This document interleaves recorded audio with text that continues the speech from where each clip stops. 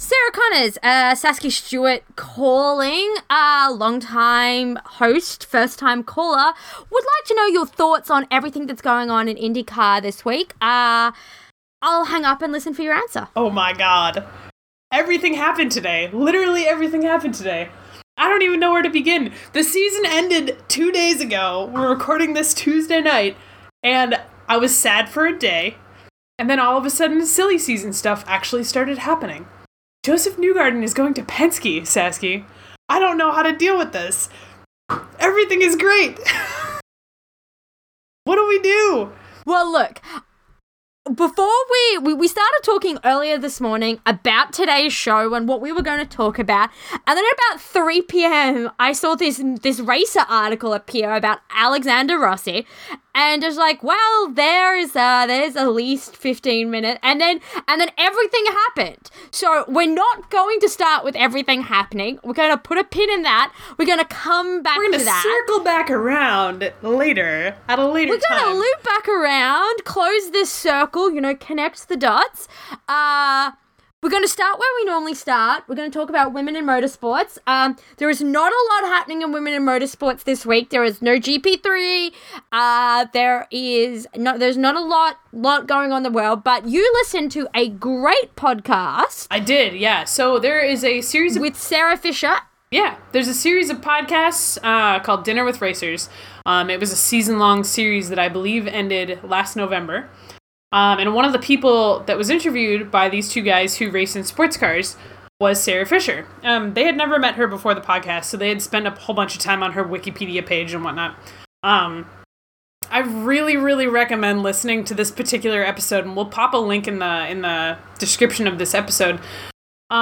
She tells some amazing stories, like some absolutely amazing stories, including one where they found a footnote in her Wikipedia bio that she had tested a Formula One car at Indianapolis. A McLaren Formula One car in 2003. Now, that was a really damn good car, first of all. And second of all, there was no information on Wikipedia about, the details of this. So she filled them in. It was Kimi's backup car. She literally drove Kimi Räikkönen's car. And she was talking all about how, it was just a demonstration, it wasn't a test, she wasn't providing them feedback or anything, but just, it was like a connection between F1 and IndyCar and them appreciating each other because F1 was running at the Speedway. And she talks about, how McLaren was so excited to have a woman driving for them in this demo. She was the first woman in this century to drive a Formula One car.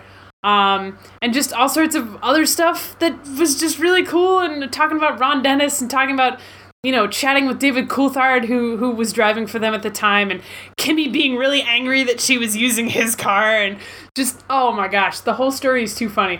And yeah, she talks all about, being a team owner, and how her driving career went, and how the transition from driver to owner went, and being a woman in all these different roles, and talks a little bit about how her kids have massive crushes on Joseph, and it's just, the whole thing is delightful. Just gonna say, who doesn't have a massive crush on Joseph Newgarden? Literally no one. Joseph Newgarden appeals to every single demographic. He's just objectively a delightful person. You can't really deny that. But yeah, definitely, if you have a chance, give this episode a listen. If you're into other forms of motorsport, they interview a lot of sports car people. They did also interview Simon Pagenaud, which was another really good episode. So yeah, Dinner with Racers. It's pretty excellent. Well, I know what I'm going to have to listen to this week on my rides to and from work. Big Sarah, love Sarah Fisher. I actually had to talk to someone, I was talking to someone this week about IndyCar, and they were like, oh, I haven't been an IndyCar fan for a while, but I used to be massively in love with Sarah Fisher. I was like, yeah, I feel like if I had been an IndyCar fan when she was driving, I would have been... she actually... all about Sarah Fisher. I'm still about Sarah Fisher, and she drives the pace car. Seriously, she was competitive when she was in IndyCar too, which is pretty awesome. She was the first woman to stand on the podium, first woman to score a pole. Yeah, so it's pretty great. It's pretty great, and I wish we still had women in it. As usual. There's just this moment of silence to recognize. Be sad about this. To recognize the loss of hundreds of potential careers. Oh my god. To sexism and men in sport. Moving on. Let's talk about Formula One, because we went to Singapore this weekend, and I love the Singapore Grand Prix. It was so good. You know, usually Singapore can be a bit of a parade. It's mostly like cars driving around in a circle real fast, and then some cars dying because it's hot out. Look, visually, but it's beautiful. Singapore is just...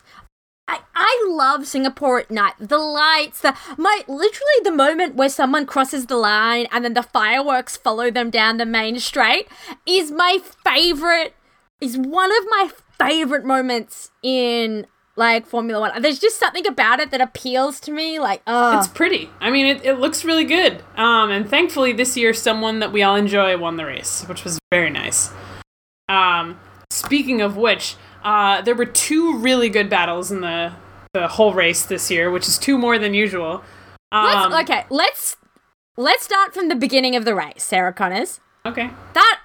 Nico Hülkenberg did not even get to the first corner before he was into the wall.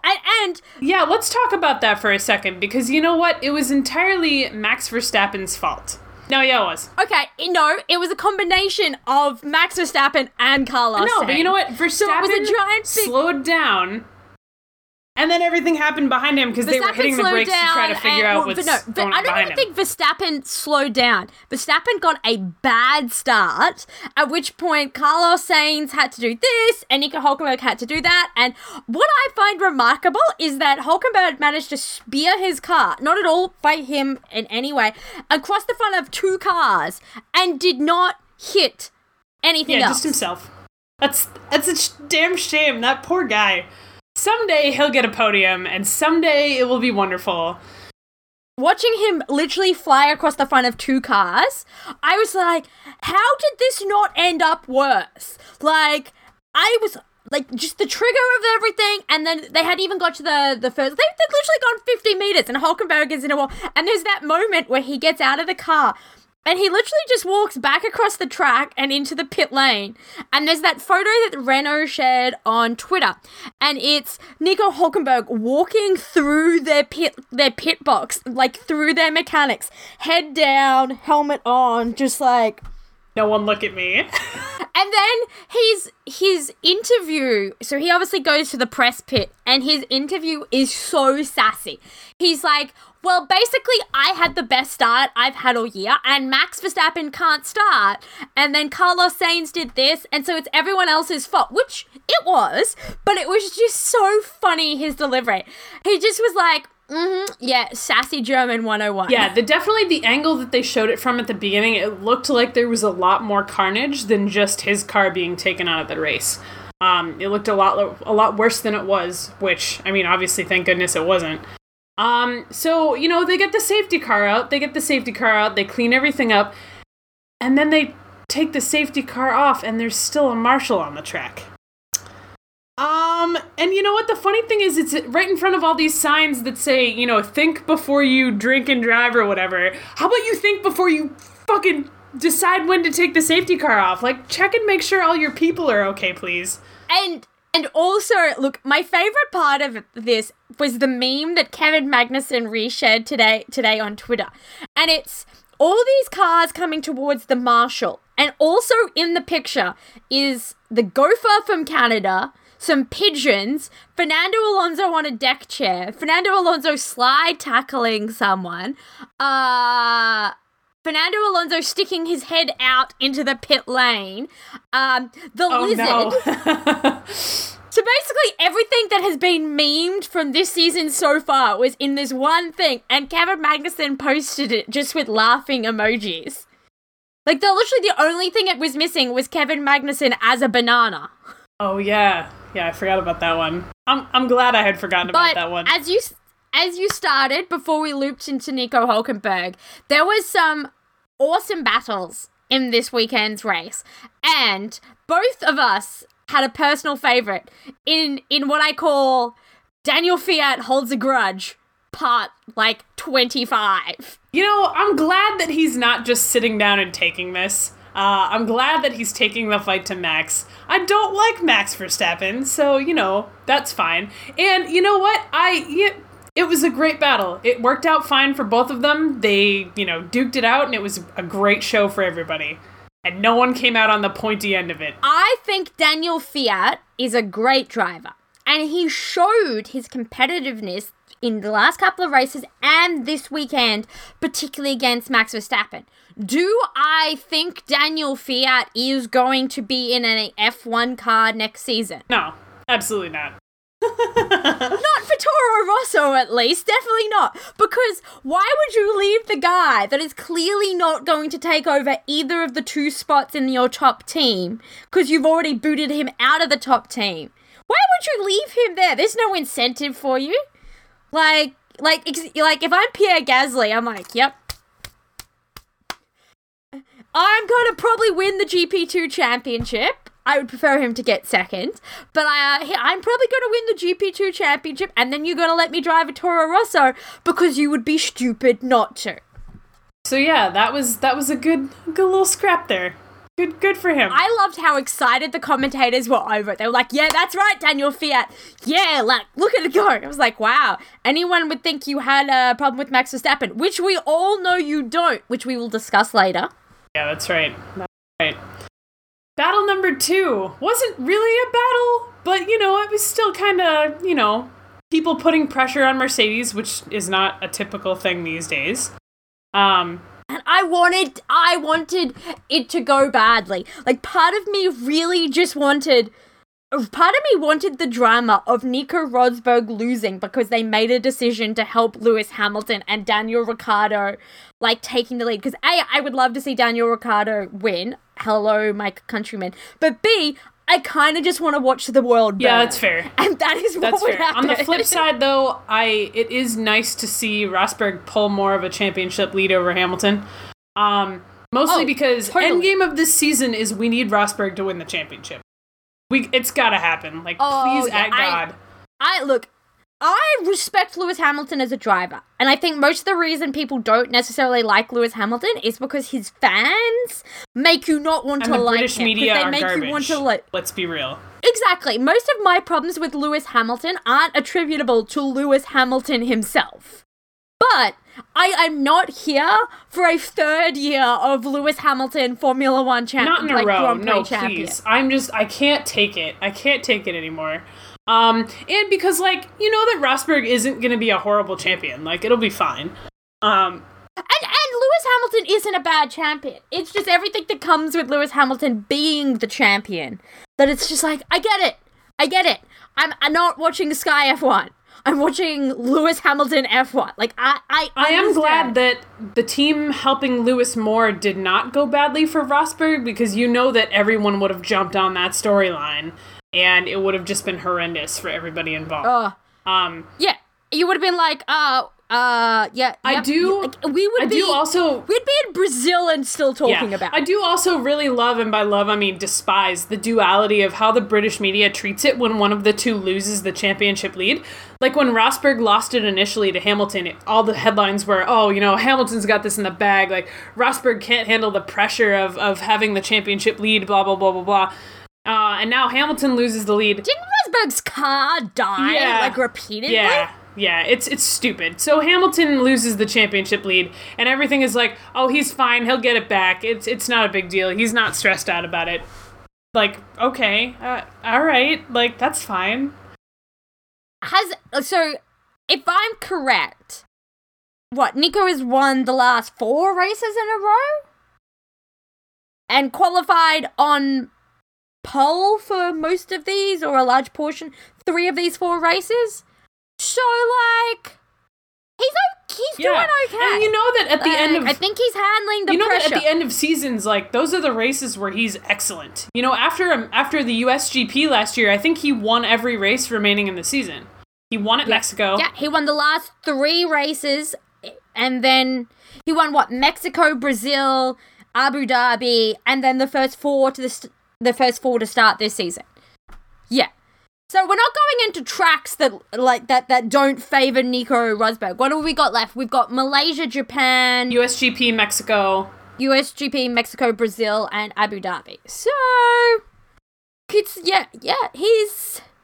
Frankly, I would like to see, a non-Lewis driver win in America, because this will be my 4th time, and Vettel the first year was cool. That first podium was actually pretty delightful. Vettel, Grosjean, Weber. And then last year was Hamilton. The year before was Hamilton. 2010? No. Sorry, 2013. As I said that, I was like, no, pretty sure Weber didn't. I was like, Weber did not, like... The USGP did not exist in 2010. At least not in its present form. I said that, I was like, I don't know where you came up with the number 2010. Because, like... Yeah. So there's no proof to the, these stories that he can't handle the pressure, because he obviously can. Especially going back to look at the actual race itself, the whole race you're hearing, brake issues. You can see the brake discs inside the tires glowing red as these cars are going around the corner. The US commentators mentioned them a whole bunch of times. And whether or not that was manufactured drama and they were just being careful, Rosberg led the entire race comfortably and, until the very end, never really seemed to make any slip-ups on track. You cannot tell me that this guy can't handle pressure, Oh, no. Look, the guy is half Finnish, okay? Yeah. Well, Germans, come on. You're basically a winning combination right there. He's half Finnish, half German. Like that is a very calm... Like, he's practically like Tag Heuer. Do not crack under pressure. He good. Like, there's not that many races where you can say they pressured him, and there's not that many races where they pressured him and he screwed up. Like... That is a perfect segue, though, Tag Heuer. Harking back to last year's Singapore Grand Prix, you know who's sponsored by them now? Who is it gonna be? Like, come on, man. Who else am I gonna get excited about? Alex Rossi? Yeah, they sponsored him. Okay, because I was like, look, my instinct is to answer Alex Rossi in the same way that every Trust time... your instinct, man. Alex Rossi is your Mark Webber. You can figure out some way to link it back. In fairness, he's still relevant. Zing. No! Hey! Yeah, I know, but I was thinking about this the other day, and I was like... How far into the podcast? Look, I'm sorry, just gonna point it out, you mentioned Mark Webber before I did on this show, and I also think I haven't mentioned him. You haven't! In any situation where he actually wasn't present. Because I feel discussing him because he was drinking from a shoe on a podium is relevant, because he was actually there. But I was thinking about this the other day. I was like, well, for all the grief that Sarah Connors gives me for managing to make things to draw tangential connections back to Mark Webber, she does the exact same thing. The shoey thing, apparently he's only going to do that when he wins now, which is pretty cool. Like, yeah, which is great, but like, cause it's also fucking disgusting. I'm sorry. It's amazing because it's so gross, but it's also so Australian. And there's that part of me. Listen, it doesn't matter about germs. Just do the thing. If you get sick, whatever. I love my country like you love your country. But it's also really difficult to find things that are like to be gung-ho about as Australians, because we are not gung-ho about anything. Australians' attitude to everything is like, she'll be right, mate. Like... We are some of the chillest people you can meet. Like, did you may have seen this on the news, I think last year? There was an Australian surfer, and he was surfing in competition, and a shark swam up next to him and grabbed his board, and he punched the shark in the face and swam away. Like, that is the most Australian thing ever. And they were like, how did you deal with it? He's like, well, there was a shark, and I hit it. And now I'm okay. And I was just like, yeah, sweet. Cool story, bro. Great. But I mean, oh my God, Sarah, I'm going to have to send this to you. I found, and this is slightly unrelated, but I feel you would appreciate it because you have a fondness for sparkly eagle gifts. I found the most Australian gif ever yesterday. And it is a Barbie doll with shrimps being thrown on top of it. Oh no! 5 people and assessed and adjusted my assessment of them based on how long it took them to understand the joke. Throw another shrimp on the Barbie. I mean, come on, that's immediate. Several people were like, I don't get this. No. It was just like... You have to cut those people out of your life, Saskia. You gotta do it. Yeah. Just like, wow. I actually have a whole folder. Do you have a folder on your phone of America-themed gifts? No, but I have a folder on my computer of America-themed gifts, and I need to figure out how to transfer it from my computer to my phone. We'll figure that out later. Well, I have a phone a folder on my iPhone of gifts, and it's like Australian flag, kangaroos fighting each other, koalas fighting each other, a quokka, sharks, just all these like Australian things that I may need. You never know when you need to just bust one of those out. Like, that's the point. But back to Daniel Ricciardo, I desperately wanted him to win because I really want an excuse to sing my national anthem for a Formula One race again. Because during the Olympics, I got to sing the national anthem quite a few times. And I've forgot how much I enjoy singing my national anthem at sporting events. Like, where Australia has done well. Because Australia doesn't play anthems before all sporting events. I know it's weird. Like, we kind of started doing it because it's like an American thing, but Australia is this country where also most of the country thinks our national anthem is terrible and doesn't like it. Yeah, I mean... So we're pretty, like, blasé about the whole thing. To be perfectly honest, like, most countries don't do that. Like, I think it's just us in Canada.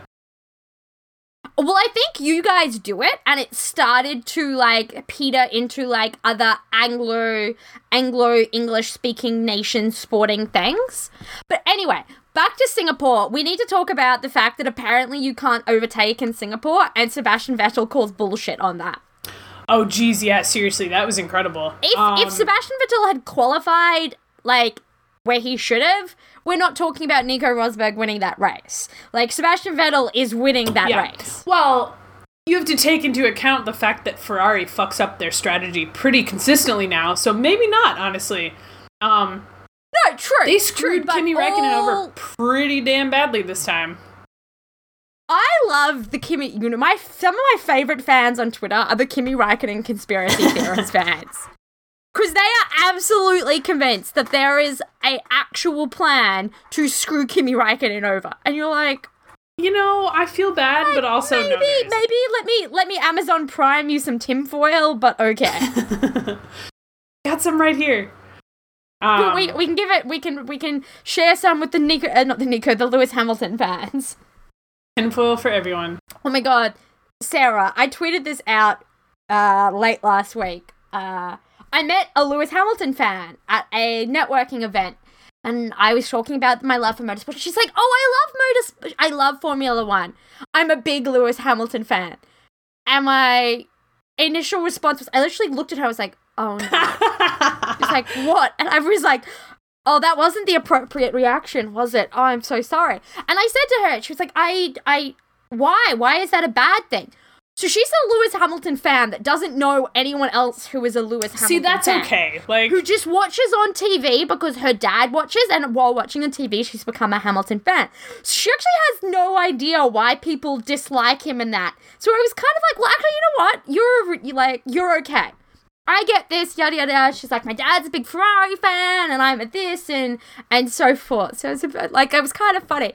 But I just had to laugh because my first reaction literally was, oh no.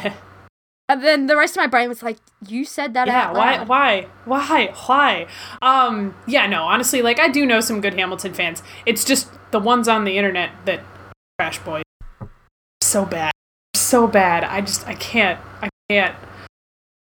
It's fine. Everything's fine. They're like, I was going to draw an analogy to hockey fans, but then I was just like, I don't know. They're like most hockey fans, actually. Like, most of the garbage hockey fans that There's some strong parallels. Garbage hockey fans are not like demographic specific or not like team specific. They're just like everyone is out to get their team, and the NHL hates their team, and yada yada yada. You're just like, the NHL doesn't have time to hate your team, but okay. Yeah, seriously. So today, like specifically today, being the 20th of September, 2016. is the 1-year anniversary of last year's Singapore Grand Prix. I'm making this point. Like, I don't even care. We're gonna use this to segue into IndyCar. You only remember this because it time hopped you all these. It does, but today. I also like remembered it anyway because I remember sitting on my couch and like screaming as Lewis Hamilton's engine died.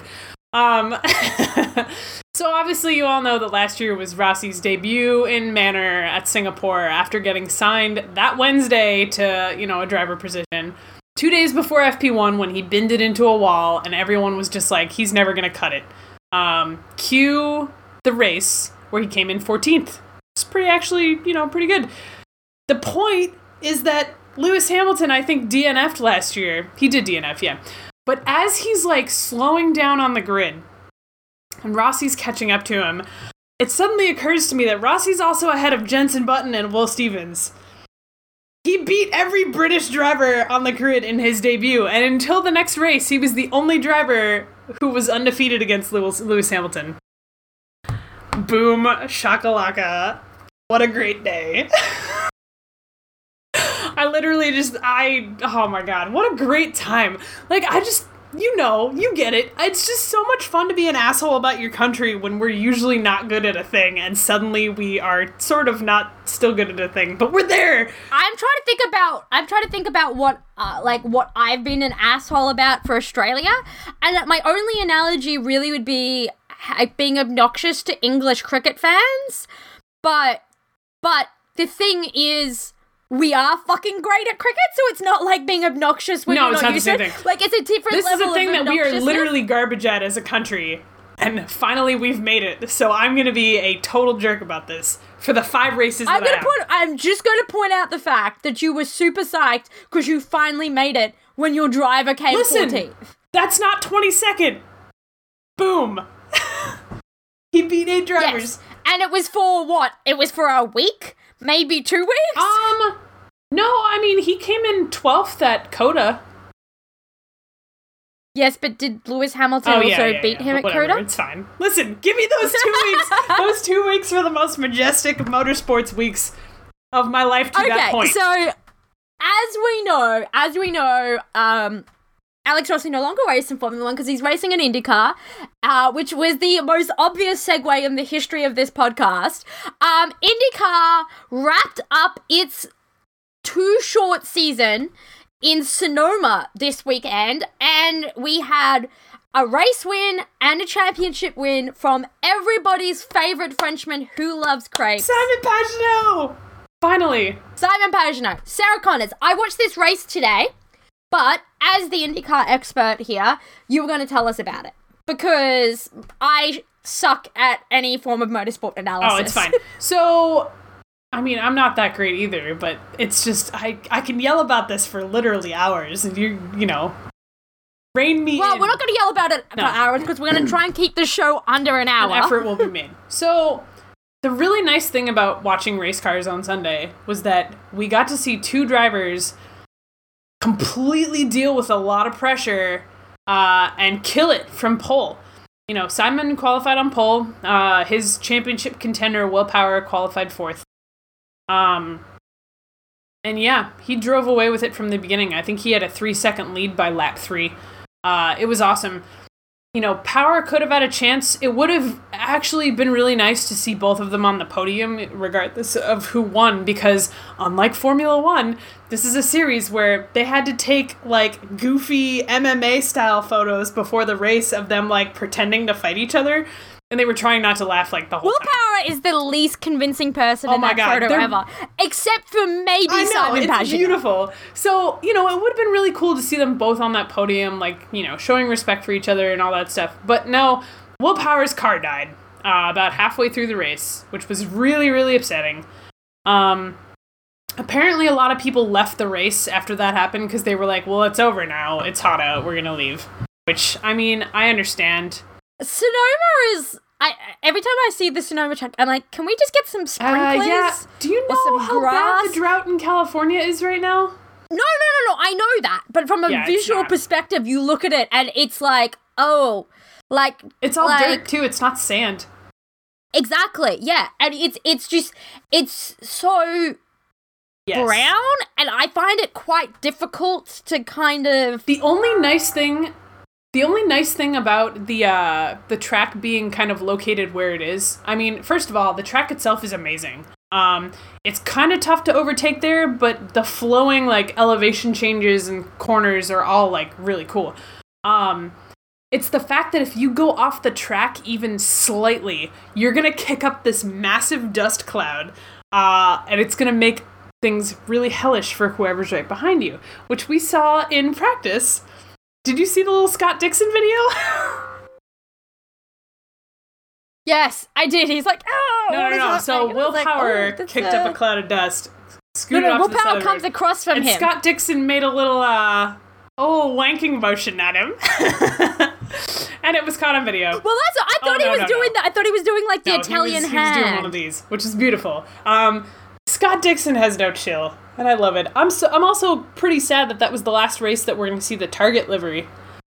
You know, they're out. It was kind of interesting listening to the broadcast, because they were like, well, Scott Dixon doesn't have a camera sponsor today, so we're going to call it the Target camera.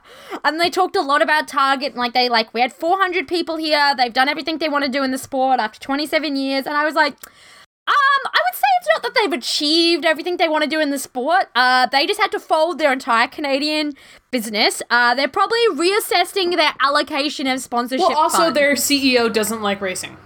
Their old CEO did. Yeah. So he's, the only reason, I think the only reason they're still going to be in NASCAR for a couple more years is because the contract goes through, I think, 2019. Yeah, and that's it. Yeah. It was a good run. The Canada thing kind of screwed him over, I'm sure. But yeah, I don't know, I'm glad he won last year. I love Target. I miss Target. Sorry, you can come down to America and shop at Target anytime. Well, I'll be in America. I'll be in Boston in 2 weeks. Excellent. I will literally be in Boston the week after the next race. Do you want me to take you to Target while you're here? I have to find out when I'm coming or going. It's a work thing. We'll figure it out. No, I'm going to Primark. Forget Target. I'm going to Primark. I know. We'll hang out. It'll be great. Yeah, sounds good to me. Anyway, back to this race. So Simon didn't crack under pressure. Kind of more of that, theme of Sunday, which was great. Graham Rahal kind of was running after him at the end there. I think Simon's tires were dropping off, and there was a question about whether or not he had saved enough fuel to, not have to coast over the finish line like a certain other driver had to do. Forever going to be salty about that. Do you know what that meant for the championship standings? No. Did you see the tweet today about don't be salty, be marinated? Yes! Oh my god! That is you. You are no longer salty. It's Tuesday. You've been marinating in this for 2 days now. So Graham Rahal pressuring Simon at the end was cool. It was also cool to see Juan Pablo Montoya get on the podium for only the third time this season. Which is really interesting because at the beginning of the season, Roger Penske kind of came out to the media and was like, it's not guaranteed that we're going to have 4 cars next year. And everyone assumed that he was referring to Simon's car because, Penske went from 3 cars to 4 cars for Simon, so that he didn't have to replace any of his drivers. And what does Simon do? Simon goes out and blows the damn thing away. That's amazing. Helio does great. Helio comes in third in the championship. Simon's like, I'm not going nowhere. Well, no. It's not even that. Helio comes third. Will Power comes second. Where is Juan Pablo Montoya? He has 3 podiums all season. I think he had 6 top 5 finishes, which is good, but it's not Penske good, Look, I am very fond of Juan Pablo. Happy 41st birthday to JPM today. But it's probably, retiring. No, it's not. He's probably going to go to Ed Carpenter Racing to split the car with Ed Carpenter. No, but I'm meaning, he probably should retire. Maybe, but maybe just go for a total out of Penske. Which is apparently going to happen, and we'll get to that in a minute. But yeah, so, these threats that Penske made at this very veiled threats, not that was particularly what motivated Pagenaud or, any of the other guys, but it's kind of shocking that Juan Pablo Montoya did not put up anywhere near the kind of numbers especially considering that Will Power missed a race. He missed St. Pete. He qualified on pole and then had such a bad inner ear infection that he couldn't race the next day, and Oriol Servia had to fill in. So, yeah, I don't know. It was a good race. Yeah, the thing with Rossi was that, I had done all the math to figure out, like, what position does he need to come in to get a top 10 finish in the championship? And the spot he was in when he was racing in 4th, he was so close to getting a podium, too. Like, he was running right with Juan Pablo Montoya, and then he started dropping off the last couple laps, and I was like, oh no. By finishing 5th and not 4th, he dropped from 8th to 11th in the championship. My heart hurts. But by finishing 5th and not 4th, he drops from 8th to 11th. What does this say about the parity of competition in IndyCar at the end of the season, that many places can be separated by so few points? Well, that's what they were saying all race about 3rd place in the championship. Since Will DNF'd, if Helio had finished 2nd, he would have taken over 2nd place. As it was, Helio, Joseph Newgarden, I believe Graham Rahal was right up there too. Okay, I'm pulling up the standings as we. Oh, I mean, it's fine, but like there were 4 or 5 guys in contention for 3rd place, and that's the point. Right down to the last race of the season. Like, yeah, the fact that the standings are that malleable. Elio finishes the race, the season, and 3rd with 504 points, and Newgarden finishes in 4th with 502 points. I believe also 10th, 11th, and 12th are all split by 2 points each. It might be 8th, 9th, and 10th. Yep, so, no, here we are. Whoa. Juan Pablo Montoya finishes in 8th at 433 points. Charlie Kimball finishes in 9th with 433 points. JPM having a win. Charlie Kimball raced in his 100th race. I don't give a crap. I don't care. I'm going to be salty about him forever. Carlos Munoz finished in 10th at 432 points. Alex Rossi finished in 11th at 430 points. And Ryan Hunter-Reay finished in 12th at 428 points. Yeah, so you've got the top 3... 8th to 12th was separated by 5 points. You've got the top 3 Andretti drivers who are only separated by 2 points each, which is pretty awesome. And there's Marco. I'm still scrolling down to find Marco. Yeah. It'll be a while. Well, no, here he is. He's in 16th at 339 points. What a guy. And he's the first one to get sponsorship for next year. Fucking nepotism, man. Fucking nepotism.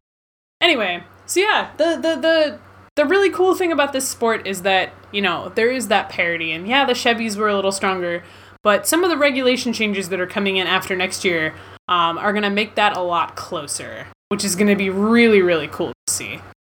So we've got the aero kits are all frozen for next year, so we've got one more year of probably Chevy being a little more dominant. Although it hasn't been decided which teams are going to go with Honda engines next year, so it'll be interesting to see who switches over, although it probably won't be that many teams because they know that the regulations are changing in 2018. But yeah, it should be great. It should be really, really fantastic. I don't want to wait 6 months. I don't want to wait 6 months. Well, look, at least you've got hockey to keep you occupied in the meantime. You have a whole season of the Bruins being terrible. It's going to be great. And just when they finish disappointing you and it ends, IndyCar is back to lift you out of your misery. But that was Sonoma, and I would say we need to talk about silly season, but the first thing we need to talk about is Dancing with the Stars. I've got Andre behind me, and I'm trying to see the updates. Look, I actually thought at one point today you were going to tell me we had to postpone our podcast recording so you could watch Dancing with the Stars, and I was like, Sarah Connors, firstly, fuck you. Secondly, someone will get eliminated whether you are watching it or not. And thirdly, do you not own a DVR? I actually own a TiVo, so it's perfect. I don't have either of them because I don't even have cable or a TV like that. I watch everything on the internet, so that's another story. But we need to talk about Dancing with the Stars and the sheer delight and nationally now discovered treasure that is Canadian legend James Hinchcliffe. Oh my god, I'm sorry. I watched Joseph Newgarden's vote for Hinch campaign. And just the way he does the intro. Hello, I'm IndyCar driver Joseph Newgarden. And I was just like, he's got it even down to that like the steepled hands as he talks. And it's so funny because he delivers it in this kind of fake Joseph kind of personality right till the end. And right at the last part, when he starts to tell you that you need to vote, it just shifts slightly.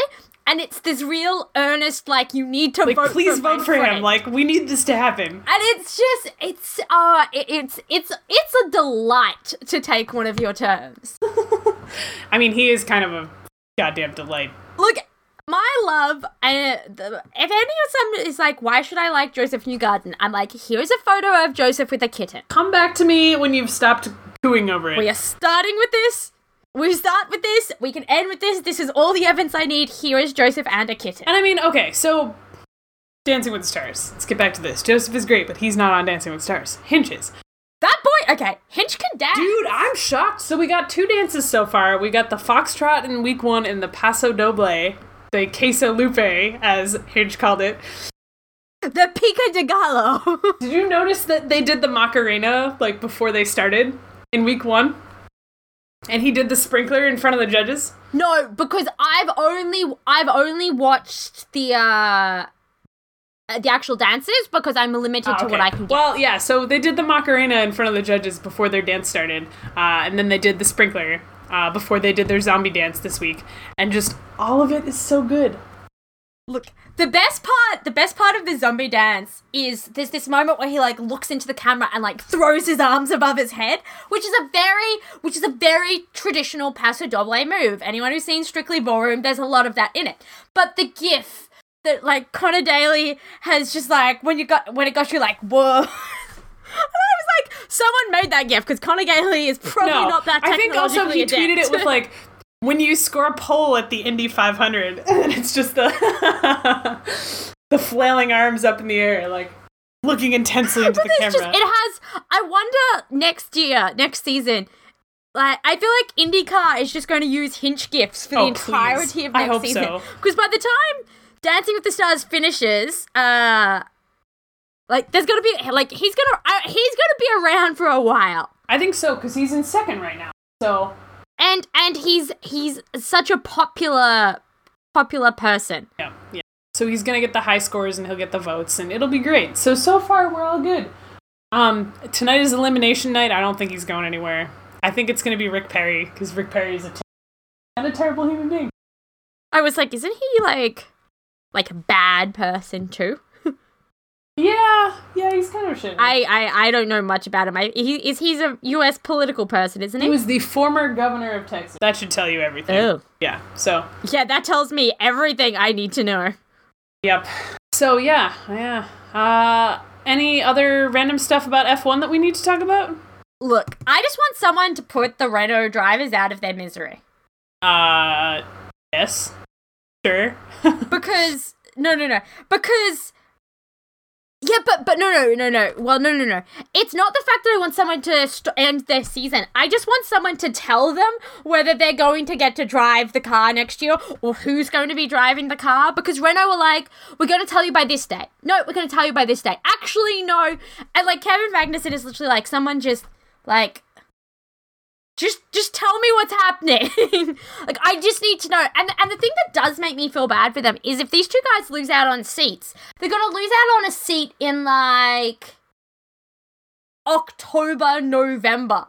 And all the Formula E drives are gone. Anything in IndyCar is gone. Most of the WEC drives will be gone. DTM drives will be... Kevin Magnussen is going to end up in the same situation he ended up last season, left sitting there being like, well, I got fucked over again. And Kevin Magnussen has not been terrible this year. He has done reasonably well in an absolutely terrible car. I mean, yeah, that's true. Like, that car is it's bad. Very bad. That car the is fact not that good. Manners can occasionally beat it is not really very great. Oh, gosh. Yeah, so... Yeah, it'd be nice to see where they're going. It'd be nice to, not have them wait until 2 weeks before the season starts. That's probably what's going to happen. It was quite interesting because Renault were like, well, this will be the first drivers we've picked as Renault. It's like, What?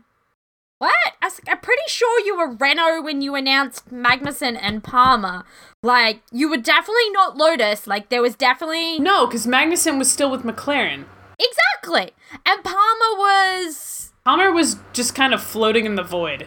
He was the GP2 champion. He was with... Yeah, but I think he was kind of... Was he kind of associated with Lotus? Because I thought he was kind of associated with Williams, wasn't he? No, that's Alex Lynn. That is this was before Alex Lynn. It doesn't matter. We're not going to look it up right now. Yeah, I was like, who cares? Yeah. I was like, he was somewhere. Yeah, I don't know. And I don't know what Sauber's going to do. The silly season in F1 just isn't very fun. It's just kind of brutal. It's kind of sad because you're basically just watching, like, people's dreams get crushed for stupid reasons. And you're like, and you know that they don't really have other options at this point because you can't go back to GP2. You can't go, it's either like WEC or sports cars, and most of them won't come over here to do sports cars. No, and they kind of done it in a time frame that's not like, they do it in a time frame that's, it limits their other options, and it's kind of douchey, I guess, in that sense. Because it's like, well, we don't want you, but we don't want you in such a time that we've just ruined your chances for another year. We don't want you going anywhere else, but we don't want to let go of you. But then it puts you out for another year and blah, blah, blah, blah, blah. You know what I mean? Yeah. But, Sarah Connors, you need to talk about silly season because it's been killing you for the last 40 minutes. 48 hours? No, it's been killing me for basically... No, for the last 40 minutes. It's been killing you since 3 p.m. this afternoon. Okay, yeah, this has been killing me for the last 40 minutes. It's also been killing me for a long time now. And only today did stuff start to kind of finally fall into place. So a few... IndyCar silly season this year is just going to be bonkers. There are so many seats still open. The only drivers that have been confirmed are... At Penske, it's going to be Helio, Will, and Simon. At Andretti, it's going to be Marco and Ryan Hunter-Ray. There are 2 open seats there. At Chip Ganassi, it's going to be Scott Dixon, Max Chilton, Charlie Kimball, and then an open seat. Schmidt-Peterson is fine unless they have an open seat for a third car, which might happen. Who's Schmidt-Peterson at the moment? Hinch and Elation. Hinch? Elation, okay. I couldn't think of who the second car was. Graham Rahal and possibly a second car that does not have a driver as of right now. KVSH, who the fuck knows? Dale Coyne Racing, I also have no idea. Ed Carpenter Racing, it's going to be Ed driving the ovals, a dude driving the other car full time, and someone splitting the car with Ed. We don't know who yet. So, this leaves a lot of drivers and a lot of moving pieces, and there have been rumors for like a couple months that Joseph is going to go to Penske, which is a lot. And then, of course, the 4th Andretti seat, he was linked to that one, too. And no one knew what Juan Pablo Montoya was going to do, but apparently Roger Penske only wanted him to drive the 500. And then... Roger Penske is like, I'd hate to break it to Juan Pablo, but you're old and slow. So... I mean, he's not that slow, but, like... Roger Penske sees an opportunity. Roger Penske is going to, fix his team to get that opportunity, and that opportunity is Joseph. So... Yeah, like, JPM is not winning any more championships. Probably not. Joseph Newgarden, however, is the future. Correct. So while we were at Watkins Glen, the rumors also came out that Sebastian Bourdais was moving from KVSH to Dale Coyne Racing, which would probably put Connor Daly out of a seat because... Dale Coyne usually needs one driver to bring sponsors and then the other driver to be full-time, who doesn't bring sponsors, and Connor Daly doesn't bring anything.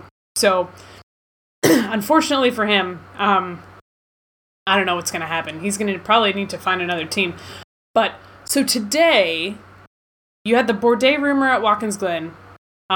Today, someone at Penske basically confirmed that Joseph was going because yesterday...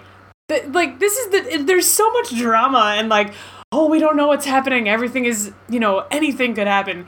Alexander Rossi could go to Penske and everyone was like, what? Robin Miller, are you on crack? I think he was saying this during the race, that there was a rumor that Rossi could go to Penske, and he asked Rossi about it after the race. He was like, so I hear Roger Penske wants you, and Rossi was just like, oh, that'd be nice.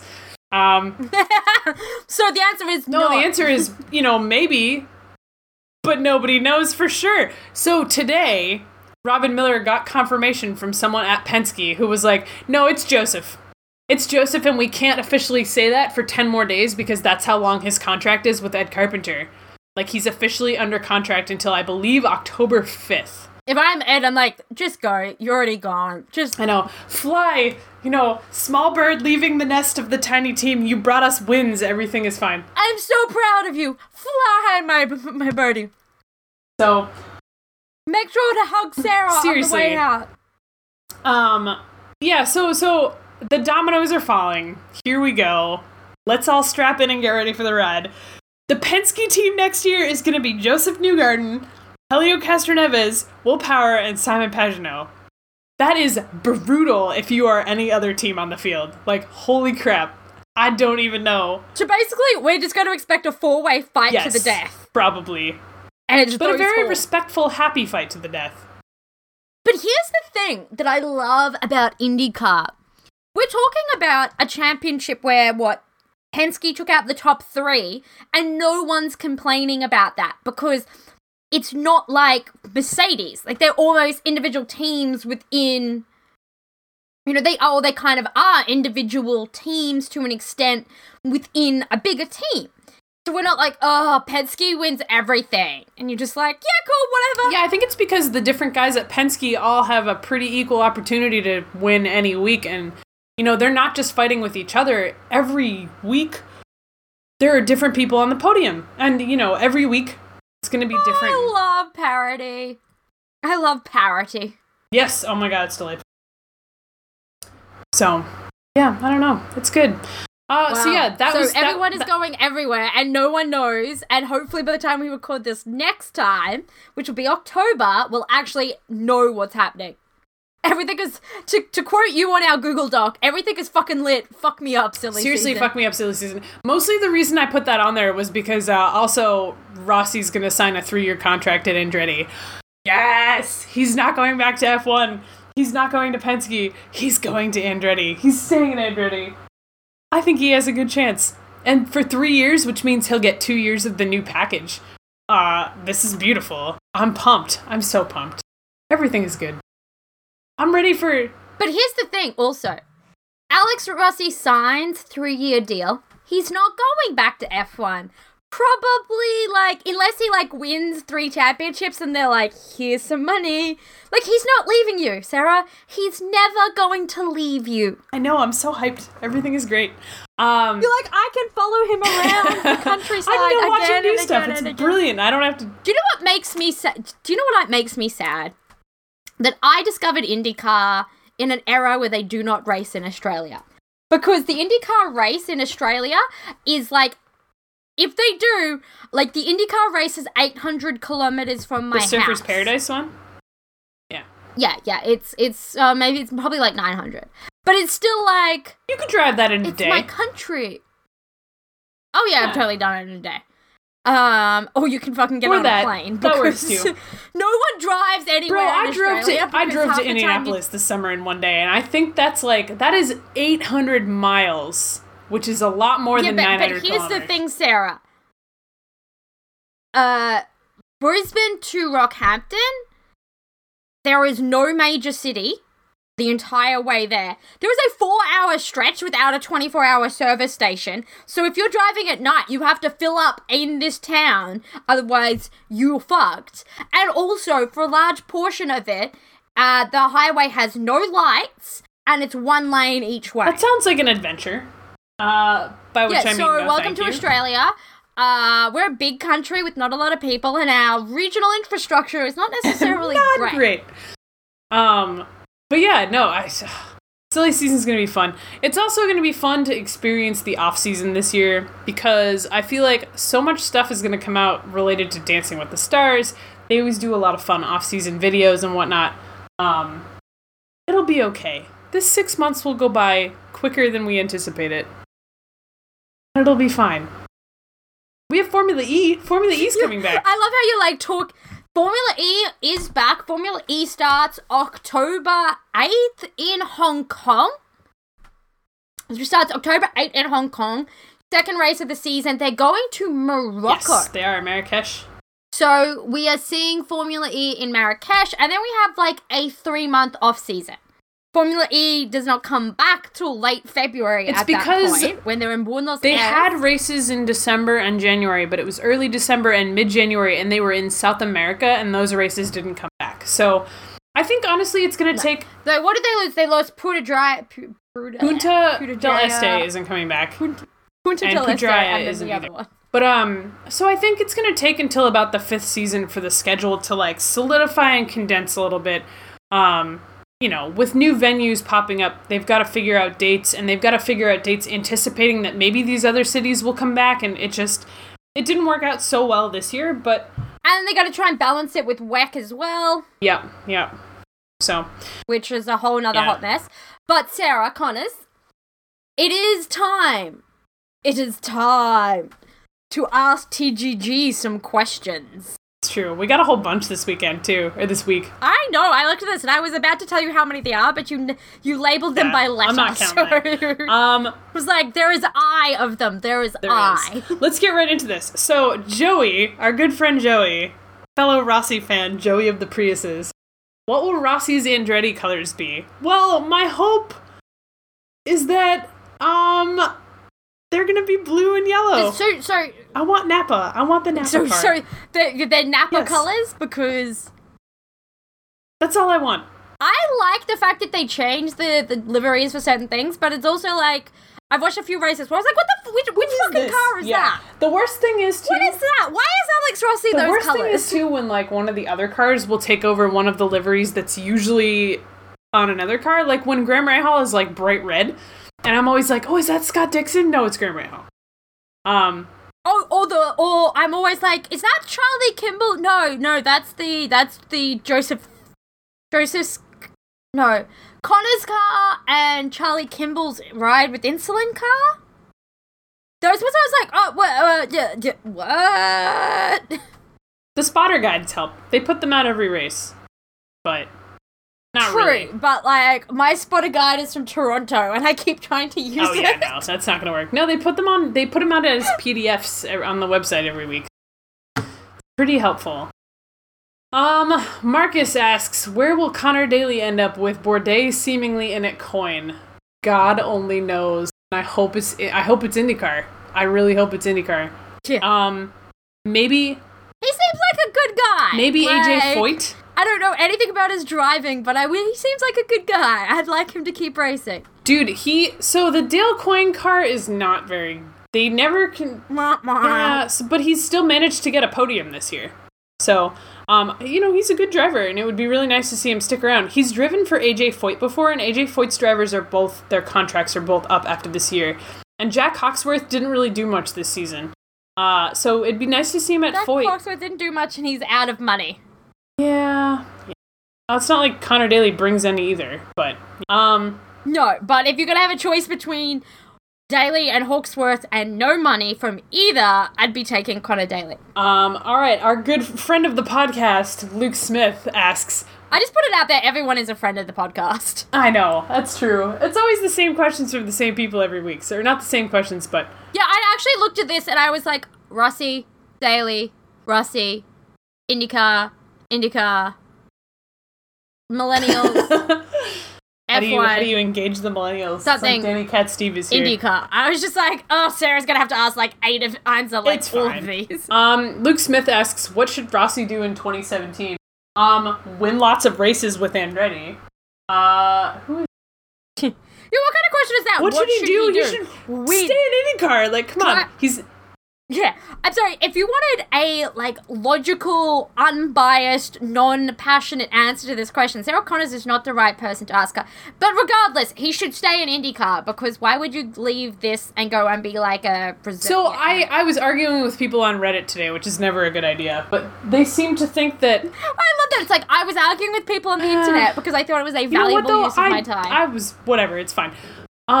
People seem to think that if Manor comes calling, that he's going to immediately run back to F1, and I'm kind of like, fam, they already tried that. He said no. Like, come on, man. He's like, I'm good. I go to his. Just go and talk to Esteban. Seriously, no. Kale Putnam, our friend from Pocono and Watkins Glen, asks, would you rather see F1 at Sonoma or IndyCar at Singapore? IndyCar at Singapore. Oh, I did not realize what that question was. No, so I've read this question 3 times, and I was like, why are you asking me between the difference between going to Sonoma or going to Singapore? Like, that's what I thought the question was. And I was like, what a stupid question.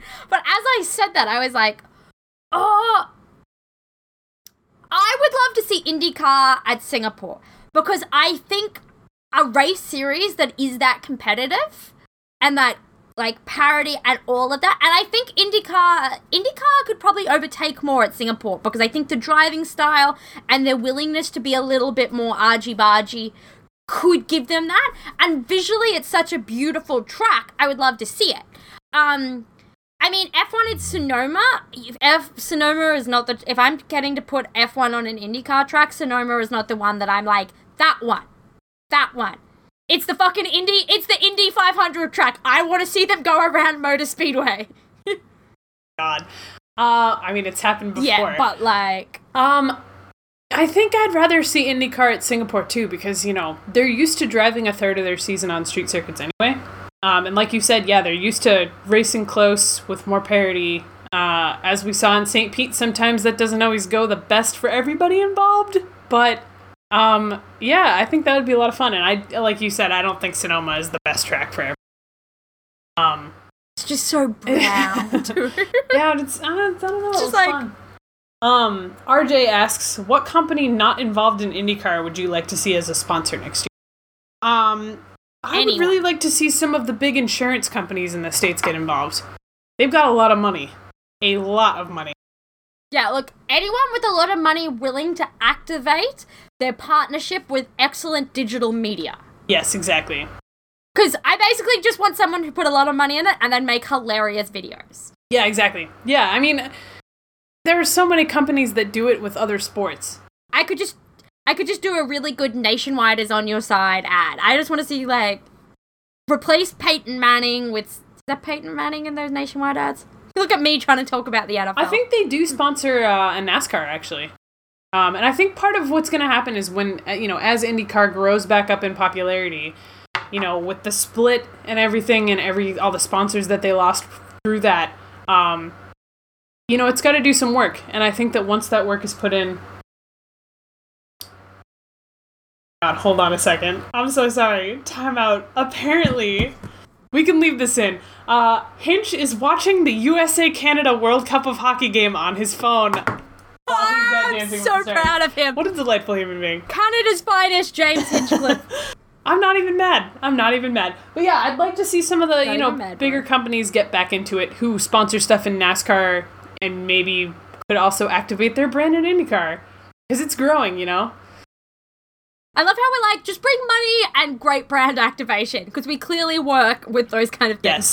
Yes. I mean, and IndyCar is already good at the digital, hitting and oh my god, IndyCar as an organization is, if anyone tells me who does good digital, I'm like, no, let's not talk about hockey. IndyCar is the start and IndyCar is the end.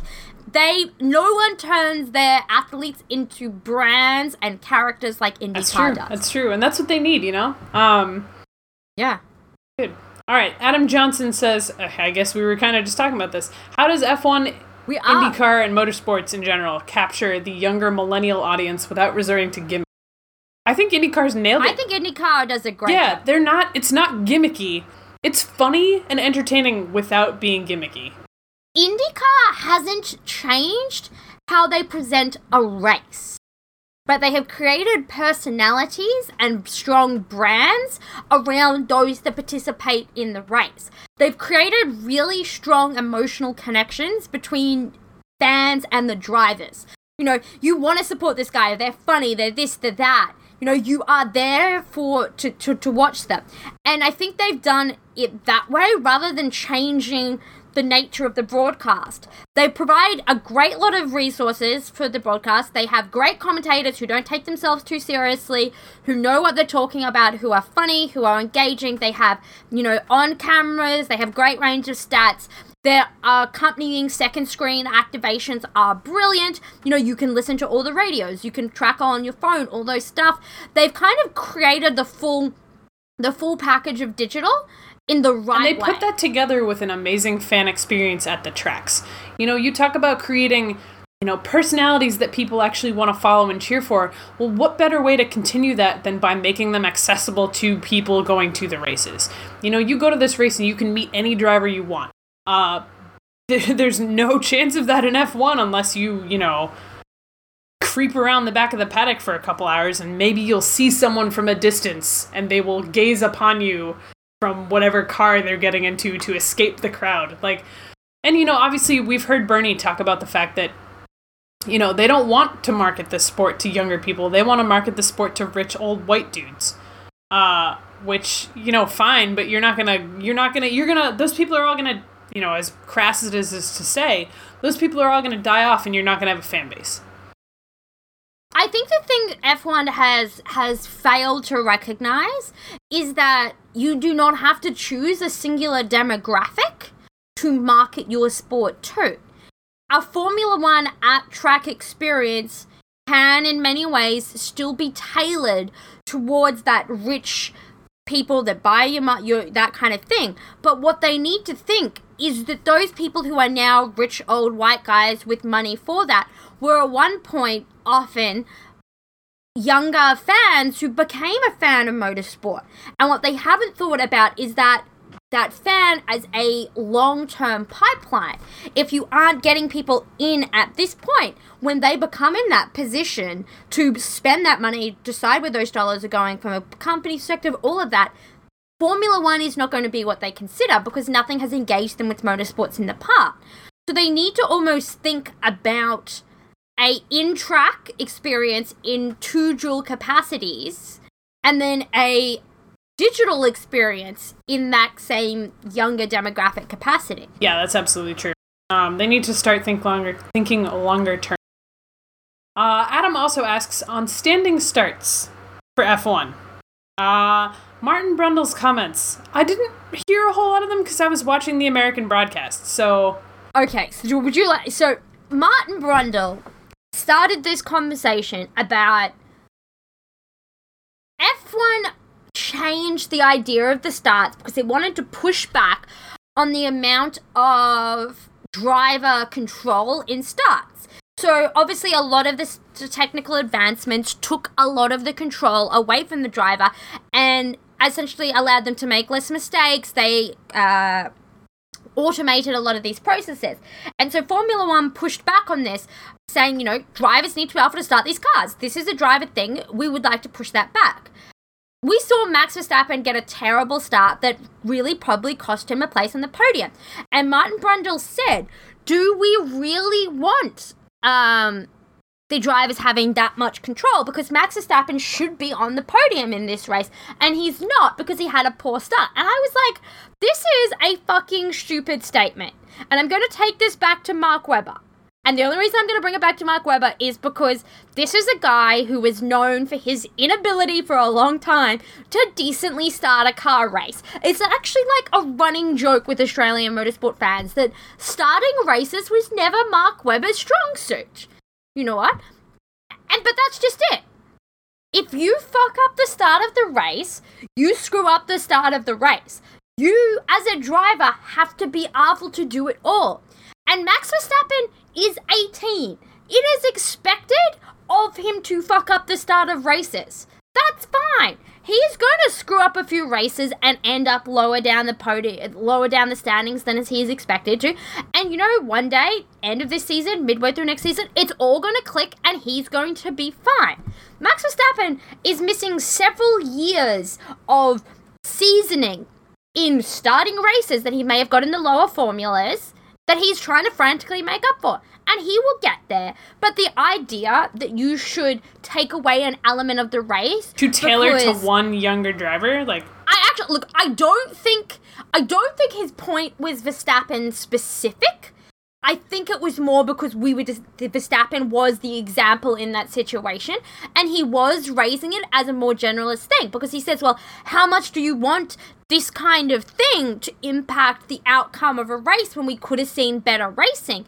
But I think in that sense, you are thinking of the racing in kind of secular components. You aren't thinking of the race in a full picture, with the fact that oh my god, qualifying is part of it. How many drivers are brilliant at qualifying and terrible at races? There's a few of them, and there's some drivers that just can't get their shit together in qualifying, but you put them on a racetrack and, like, holy hell, they can race, right? It's a whole big also picture. Funny it's not that, just like these things don't exist in silos. Think about the only other driver who's been particularly terrible at starts recently. Who is it? Daniel Ricciardo? No, it's Lewis. Oh, it's Lewis Hamilton. Yeah, so, no, I don't think he's max caping. I think that, in general, it's just stupid. And that, you don't need to tailor this to any particular driver. You need to give them a thing to do, and their ability to handle doing that thing should show how good of a driver that they are. That's it. Moving on. Ryan King wants to know, IndyCar silly season. What is your reality, your expectation, and your nightmare? Well, I don't have enough time to go through the whole field, but I'm going to say the reality is that... Can I Well, what do you want? Yeah. So, the reality is, your nightmare is that Alex Rossi doesn't get re-signed, and, I don't know, goes somewhere that isn't IndyCar, or ends up driving for, like, AJ. Oh, I don't even care. As long as he's in IndyCar, he can drive wherever. Okay, so as long as he's in IndyCar. Well, so your nightmare is Alex Rossi isn't in IndyCar. My nightmare is that he goes to Manor, honestly. Like, that's 100% the nightmare. Like, fuck you, Manor. Leave. I don't need you in my life anymore. No, your nightmare is that Alex Rossi goes to DTM. Oh, Jesus. Because at least Manor comes to the US Grand Prix. I guess if we're talking unrealistic nightmares, but that's fine. So the actual thing... Your unrealistic nightmare is that he ends up in Super Formula. I have to get RJ to translate races for me, like, literally help me.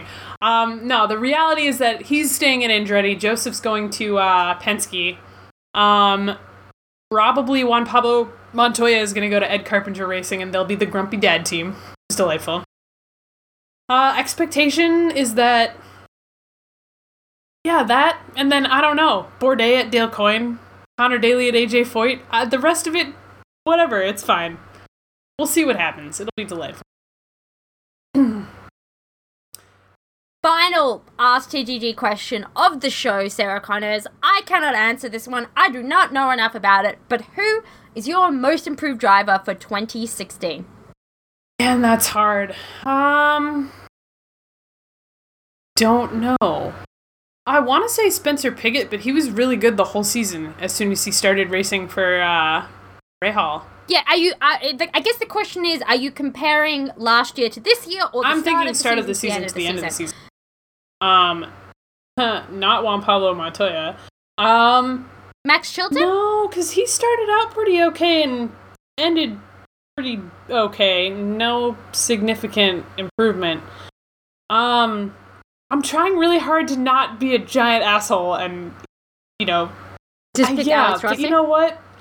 Well, no, see, Alex Rossi, had a peak. No, but if you look... Alex Rossi's season was No, that's wrong. If you look at his finishes overall across the board, and this is partly chalked up to his team starting out garbage and finally getting their shit together by the end, his qualifying to finish... positions he moved up and his improvement in actual qualifying was very marked. And I mean, if you think about it, he didn't know how to do ovals at the start of the season, and he finished with a top 10 finish at Pocono. Or not Pocono, at TMS.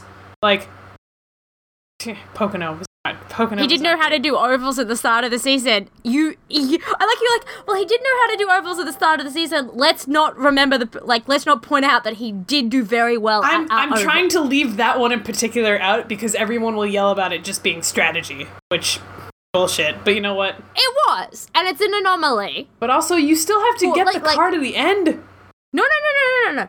I'm not disagreeing with you.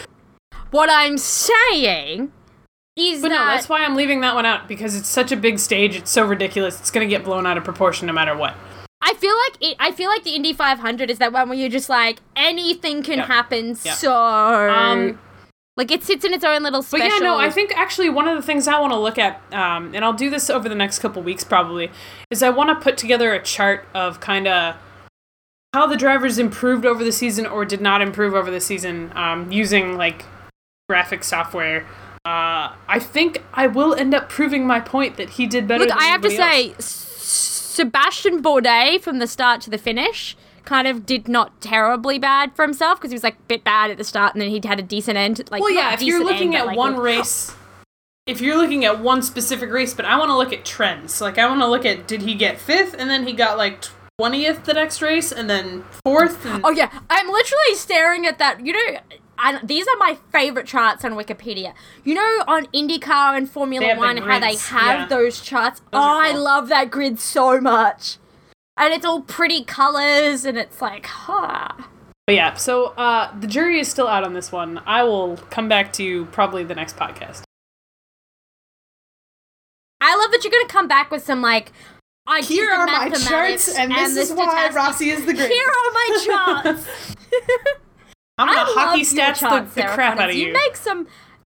You make some amazing charts, and I say that as someone who, like, stopped taking math after my second last year of high school. I was just like, nah, I'm not gonna need this. I mathed well. I just was like, algebra is not going to help me at law school, so let's just not. Yeah. So, Sarah Connors, I feel like we have probably run out of things to talk about. Or at least, look, we will never run out of things to talk about, but we have a list and we try and stick to it, and we have reached the bottom. I also want to watch the end of Dancing with the Stars, so we're leaving now. I also want to keep eating the Nutella out of a jar that I've been eating throughout this podcast. We are so classy. Sarah Connors, Nutella is amazing. It is. You're right. But I had never had Nutella before this year. Well, I wasn't allowed it as a kid for some reason. Like, my mum would never buy it. I didn't know it existed until college, and that just went south quick. It's like, I still haven't figured out what I would put it on, because the idea of putting it on toast seems weird to me, because I'm like, oh yeah, it's bread with chocolate. That sounds Graham terrible. crackers? I've been eating it on pretzels. Yeah, it's I can see that. amazing on pretzels. No. Because, no, they actually sell this thing in Canada. I don't know if they sell it in America. Those. The thing with the pretzel sticks, it's so good. I also like it on ice cream, and I like mixing it with peanut butter, and everything is great. I find it funny, because I'm not really a chocolate person that isn't chocolate, but it's like a nutty chocolate mix. Yes, anyway, now that we've reviewed Nutella for you. Nutella is, and this is a pointless conversation. Anyway, yeah, I'm Sarah Connors, this is Sasky Stewart. I'm gonna go watch Dancing with the Stars. Bye.